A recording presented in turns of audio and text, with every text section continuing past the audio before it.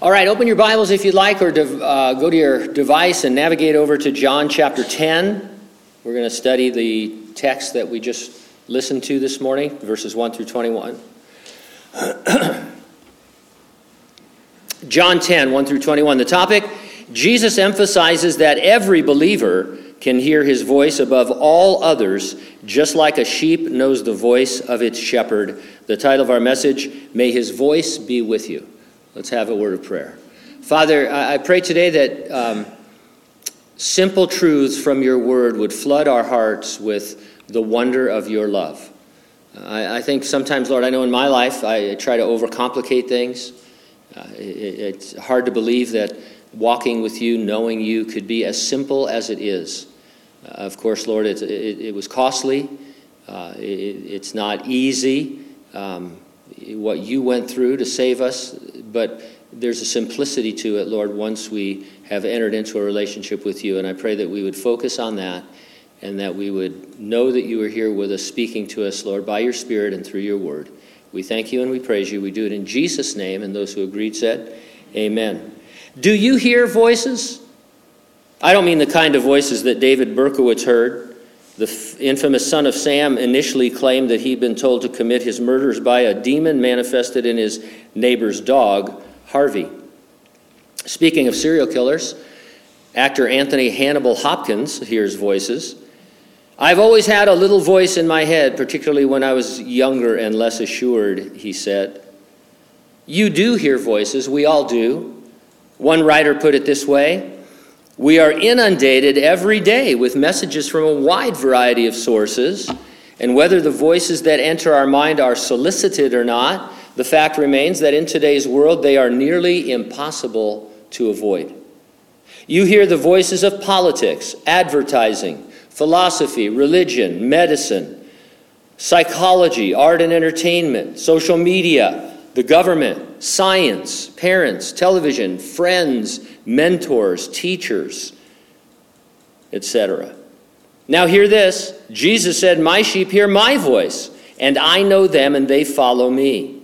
4 times in this text, Jesus invites us to hear his voice, and he also warns us not to listen to the other voices. I'll organize my comments around 2 points. Number 1, you have the ability to recognize God's voice. And number 2, you have the advantage of rejecting what is not God's voice. And so let's talk about recognizing God's voice in verses 1 through 18. Who remembers Nipper? Anybody remember Nipper off the top of your head? I'll give you a clue. He was a dog, and he cocked his head to one side. No? And he was black and white, and he sat in front of a gramophone for the RCA company.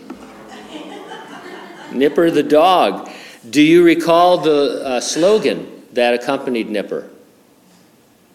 His master's voice. His master's voice. We hear our master's voice. Whew, man, it's odd when I can stump everyone. That's great. Let's just quit here. Our master's voice. So let's begin with verse 6. You'll see why in a minute. Verse 6 says, Jesus used this illustration, but they did not understand the things which he spoke to them. Jesus will portray himself as the good shepherd and believers as his favored sheep. It's doubtless one of the most popular, most endearing representations of the Lord. Not to take anything away from it, but Jesus was using shepherd and sheep as an illustration. He wants believers to know that we can hear his voice, and there is no better way to illustrate it than to talk about the shepherd and the sheep. This would be a radical departure for the Jews. God spoke to them through Moses, through the prophets, some of the kings. On occasion, he might reveal himself to someone he intended to use to accomplish his will. God constantly speaking to an ordinary Israelite was outside of their experience and expectation. We take it for granted if we're born again and have been adopted as sons by the Lord and have his Spirit within us, that we have this dialogue with the Lord, him speaking to us and we speaking to him. But this would be a radical thought for a first century Jew, for any Jew before the first century, and all, because everything was about mediating, having someone else go before you. And Jesus is our mediator, but once he mediated, then the division stopped, and the veil in the temple was ripped, and we have immediate access through him to the Father in a dialogue. And so this is to us, you might think, well, okay, well, I already know that. Yeah, but it's big. It's a huge thing. There is no biblical reason why God could not speak to a person audibly today. However, even in the Bible, God speaking audibly is an exception, not the rule. And it's not always clear in the Bible whether it was an audible voice or the more common inner voice or a mental impression. And so the Lord, sometimes you read, both testaments that the Lord spoke to someone. Could have been an audible voice. We immediately think that's weird, we're hearing voices. But it could be an inner impression. It just depends on how the Lord wants to minister to you. And so let's pick it up in verse 1. Now that we know that what we're going to read here in verses 1 through 5 illustrates this idea that you can hear the voice. Most assuredly, I say to you, he who does not enter by the sheepfold by the door, but climbs up some other way, the same is a thief and a robber. I highly recommend you read A Shepherd Looks at Psalm 23 by Philip Keller. Shepherd Looks at Psalm 23. Absolute classic. Years ago, when people got saved, it was one of the books we said, read the Bible, here's some other material, but this would be a great book to read. A Shepherd Looks at Psalm 23. A sheepfold is an enclosure of some kind where sheep are penned. The very first thing Jesus wanted us to know is that thieves and robbers devise sinister plans to overshadow God's voice. The fall of man in the Garden of Eden can be attributed to Eve hearing the voice of a thief and a robber instead of listening to God's voice. We sometimes, he says thieving and robbing, but it is more like a con job, fits in there too. And so Jesus says, hey, the very first thing you need to know is this. Why? Because this is where it all began. It all began with Eve listening to a voice that wasn't God's voice, that was contrary to what God had already said, and you see the mess that we're in as a result of it. So will your life be a mess, just like the ruin of creation if we're not heeding God's voice.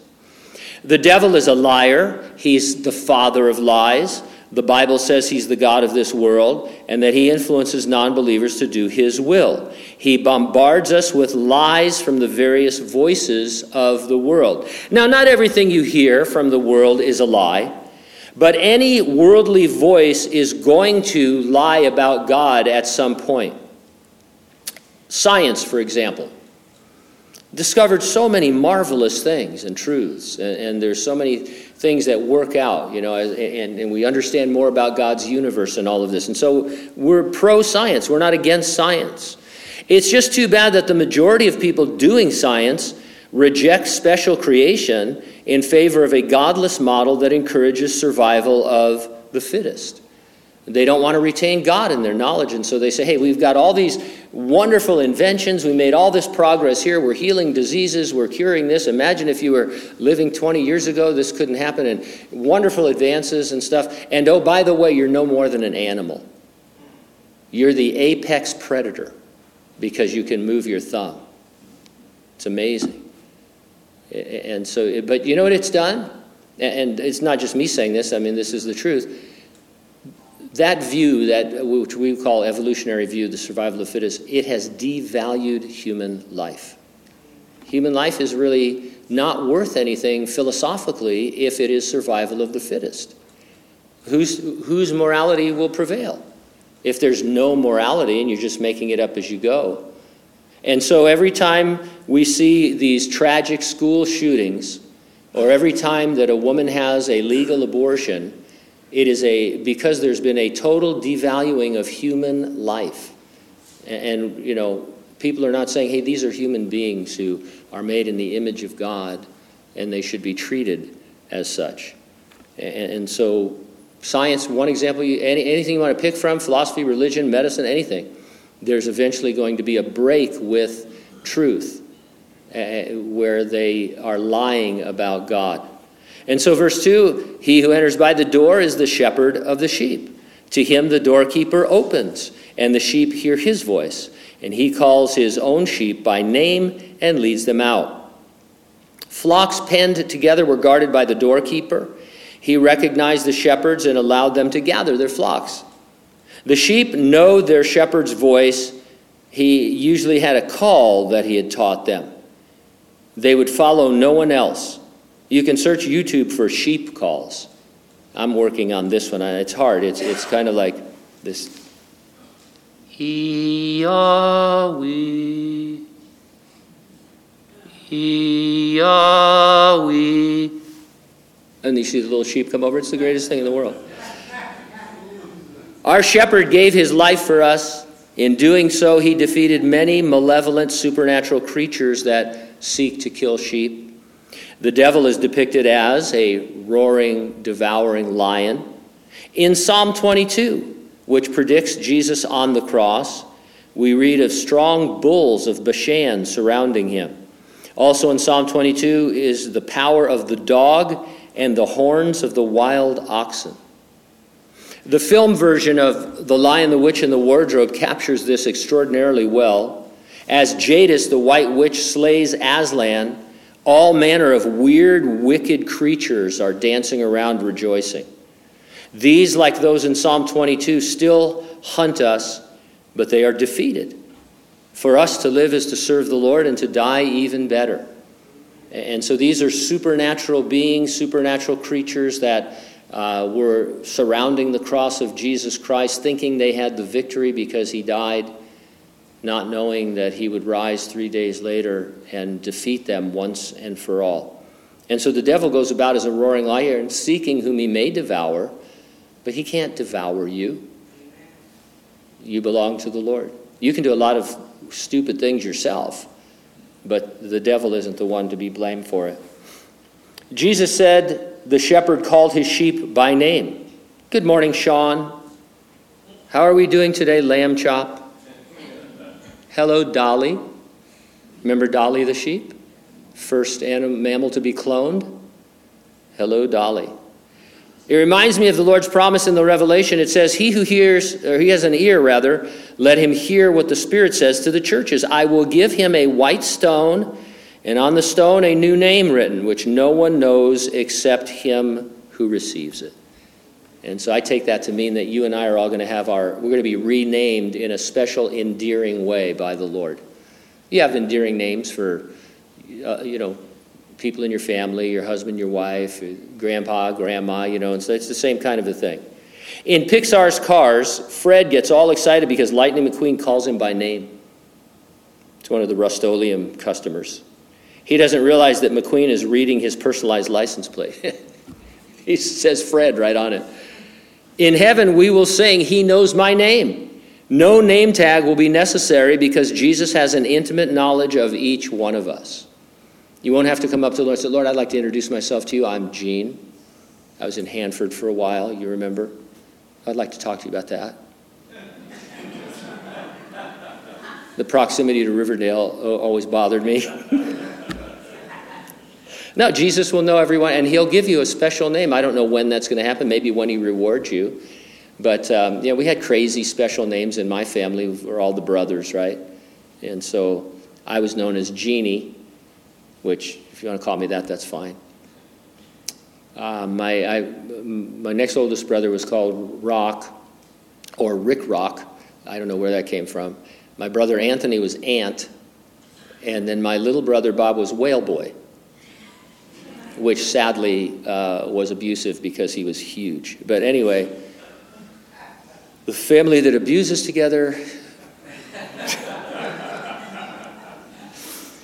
When he brings out his own sheep, he goes before them, and the sheep follow him, for they know his voice.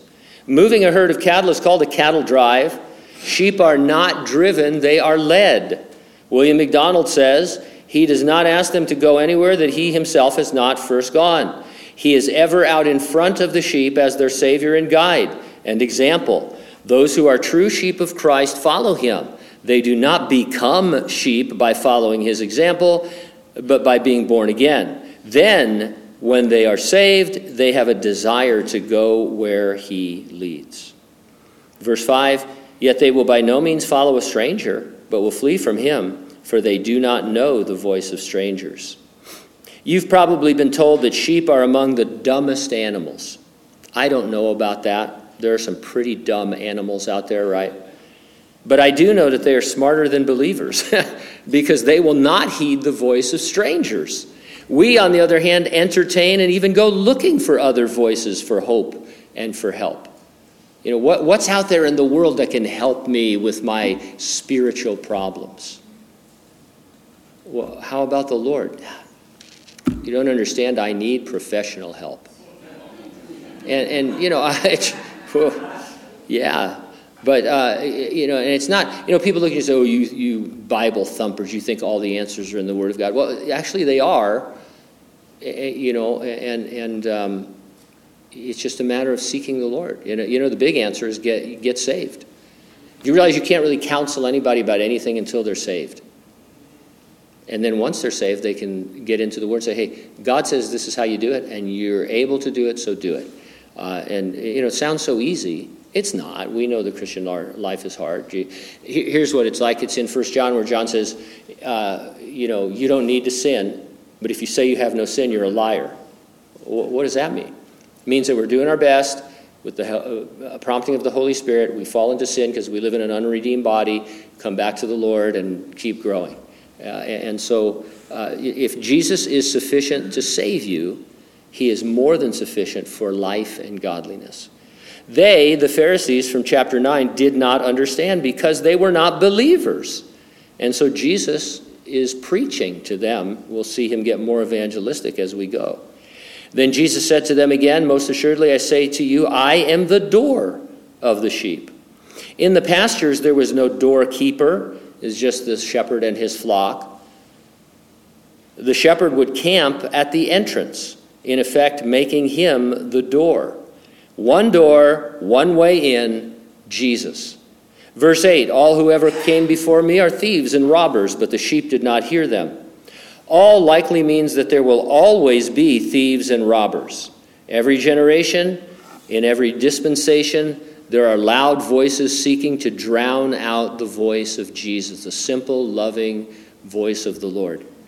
Big controversy over a same-sex kiss in Lightyear, the new Buzz Lightyear movie from Pixar and Disney. Chris Evans, who voices Buzz, commented, quote, the real truth is those people are idiots. Every time there's been social advancement as we wake up, the American story, the human story, is one of constant social awakening and growth, and that's what makes us good. Now, my sincere question to Captain America is, how far can we advance before you draw the line? How far do you advance before you draw the line? He sees the sexual boundaries moving, the people advancing, coming to a better place. Where would he draw the line? In April, an Illinois school district unveiled curriculum teaching preschoolers about sexual orientation and gender identity. Maybe Captain America would agree. But I'm guessing there would be a line further out that he would retreat from. You don't get to a point where anything goes, right? And so everybody draws a line somewhere in terms of what is moral and what is immoral. The point is, everyone draws the line, and that Christians, we draw the line based on the original standard that was established by God. And that's where we want to hang out. And so, the people we deal with every day in our family, our friends, our co-workers, they draw the line somewhere else. And they say things like, well, as long as it doesn't hurt anybody, or, blah, blah, blah, and this and that, or people are born that way or whatever and stuff. And it's a big thing. And so we're not bigoted, we're not hateful, we're not resentful. We just draw the line where God drew the line. And so the real question is there a God, and has he spoken to us? And so when you're talking to people, it isn't so much where they drew this line. It's like, let's take this back a notch and say this: have you been born again? Because if not, it won't matter if you're heterosexual or homosexual. Your gender will have nothing to do with it when you stand before the Lord. and are judged for your sin nature and your sins, plural. And so we draw the line with the Bible. And it's worked for a long time, and it's kind of a guarantee. Verse 9, I am the door. If anyone enters by me, he will be saved and will go in and out and find pasture. The thief does not come except to steal and to kill and to destroy. I have come that they may have life and that they may have it more abundantly. Instead of rejoicing in the miracle of the man born blind receiving sight, the Pharisees cast him out. It was spiritual stealing and killing and destroying. He had just had this amazing healing, and they were going to do everything they could to steal and rob and kill his joy in it. Compare what Jesus did. He made him whole and gave him a whole brand new life filled with abundance. Giving or laying down his life are emphasized in the next verses. Jesus was preaching to the cross to them. He was witnessing. He says, I am the good shepherd. The good shepherd gives his life for the sheep. Jim Croce should have written a song about shepherds, don't you think? That would have been great. You don't mess around with them. They are badder than old King Kong. Teenage David faced down a 12-foot tall Philistine giant, felling him with one slung rock, then cut off his head with his own sword. By the time David was done, Goliath looked like a jigsaw puzzle with a couple of pieces gone. Right? I mean, Jesus' fight would take place on the cross, on a hill called the Place of the Skull. He would fell the devil by his sacrificial death. Jesus said that he gives his life for us. Charles Spurgeon wrote, he is giving his life still. The life that is in the man Christ Jesus, he is always giving for us. It is for us he lives, and because he lives, we live also. He lives to plead for us. He lives to represent us in heaven. He lives to rule providence for us. Verse 12, but a hireling, he who is not the shepherd, one who does not own the sheep, sees the wolf coming and leaves the sheep and flees. And the wolf catches the sheep and scatters them. The hireling flees because he is a hireling and does not care about the sheep.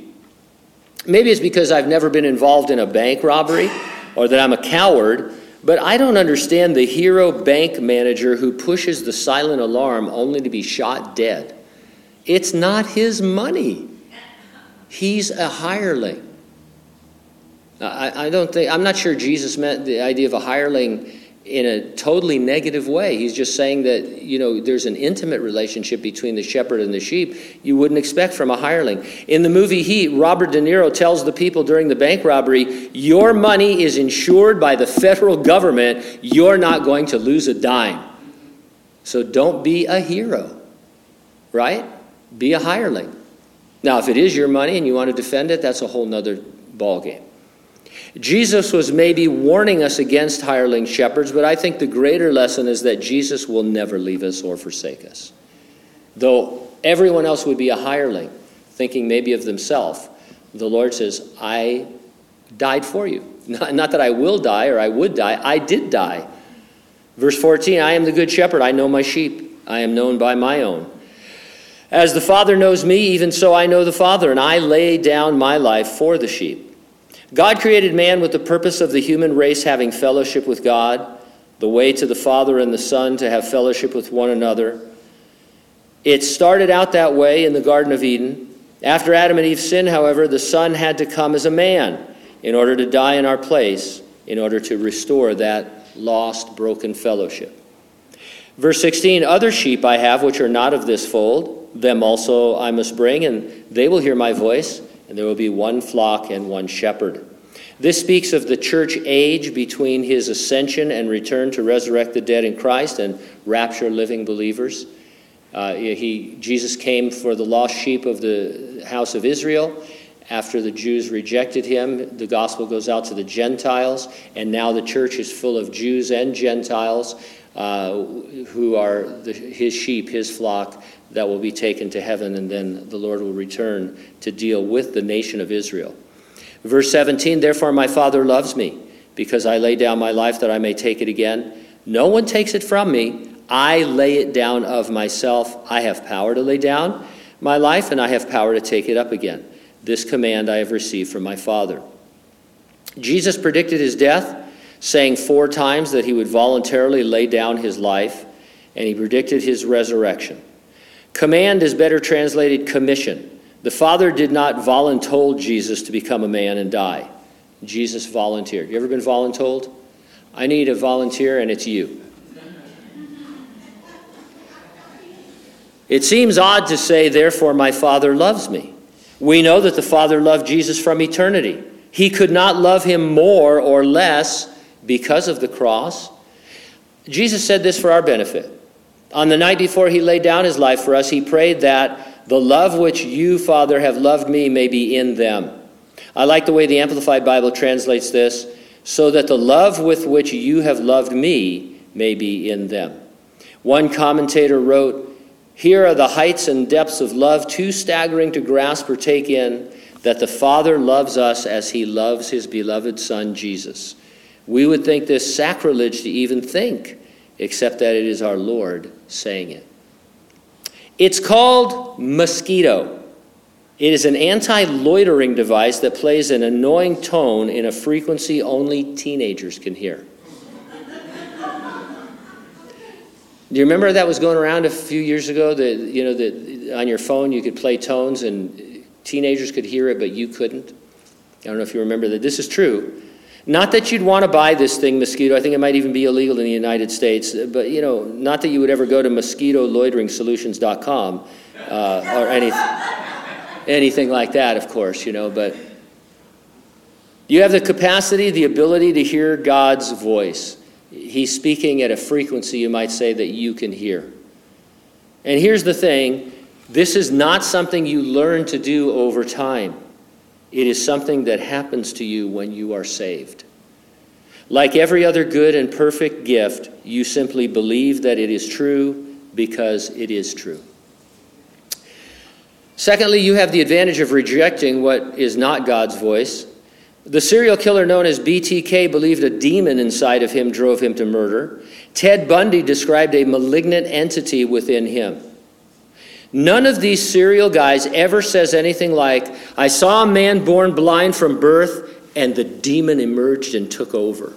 He forced me to make clay out of dirt and spittle and send him away to wash and be healed.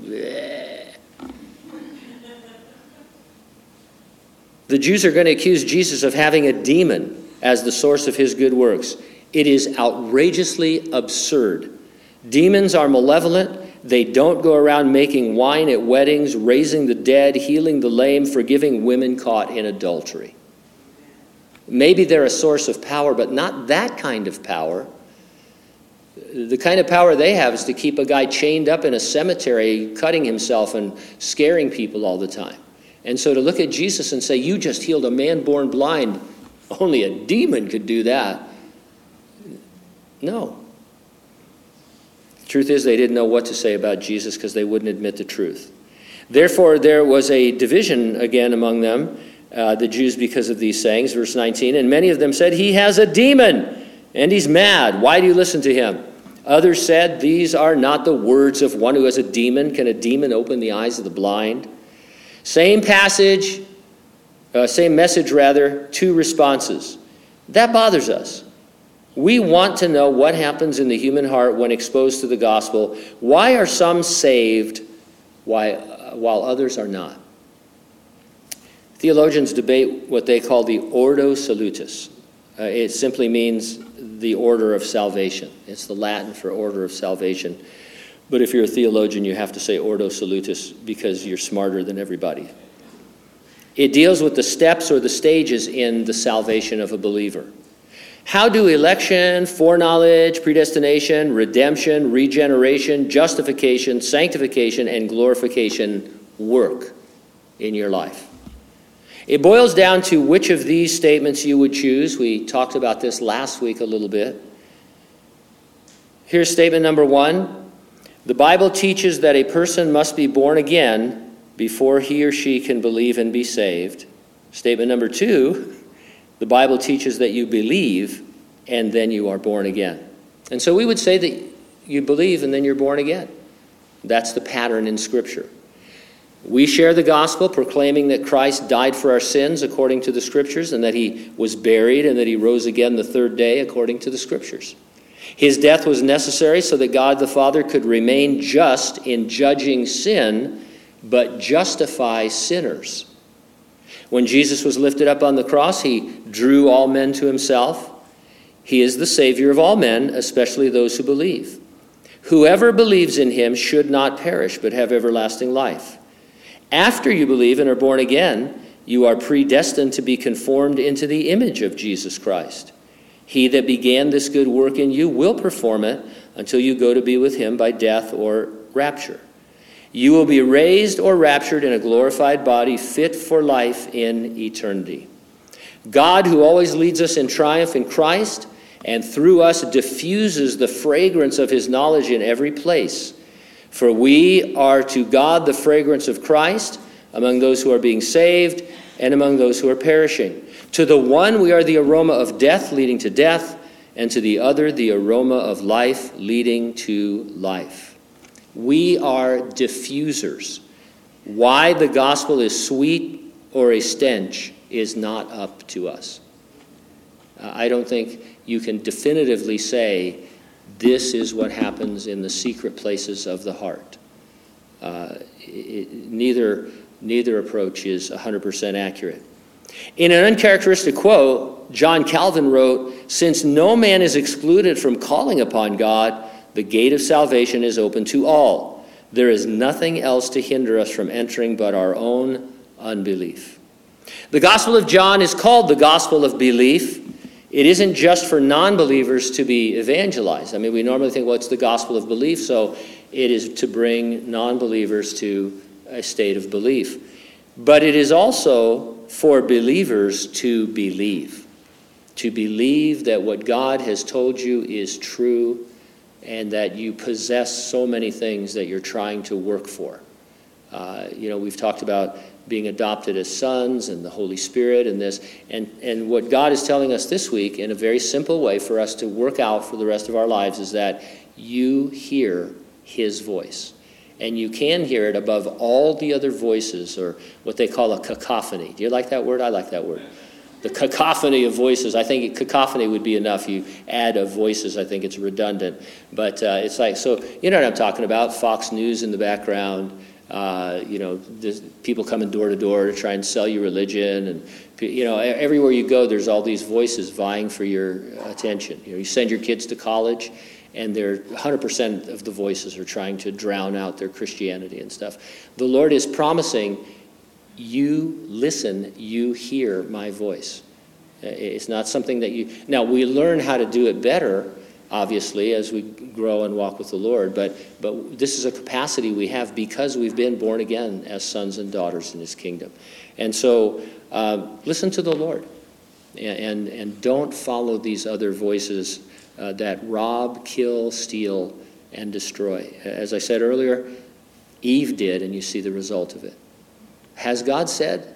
No, this is what God has said. He loves me, and he gives me all that I need for life and godliness. And that's all there is. There's my life, living godly. And the Bible says he is all of that.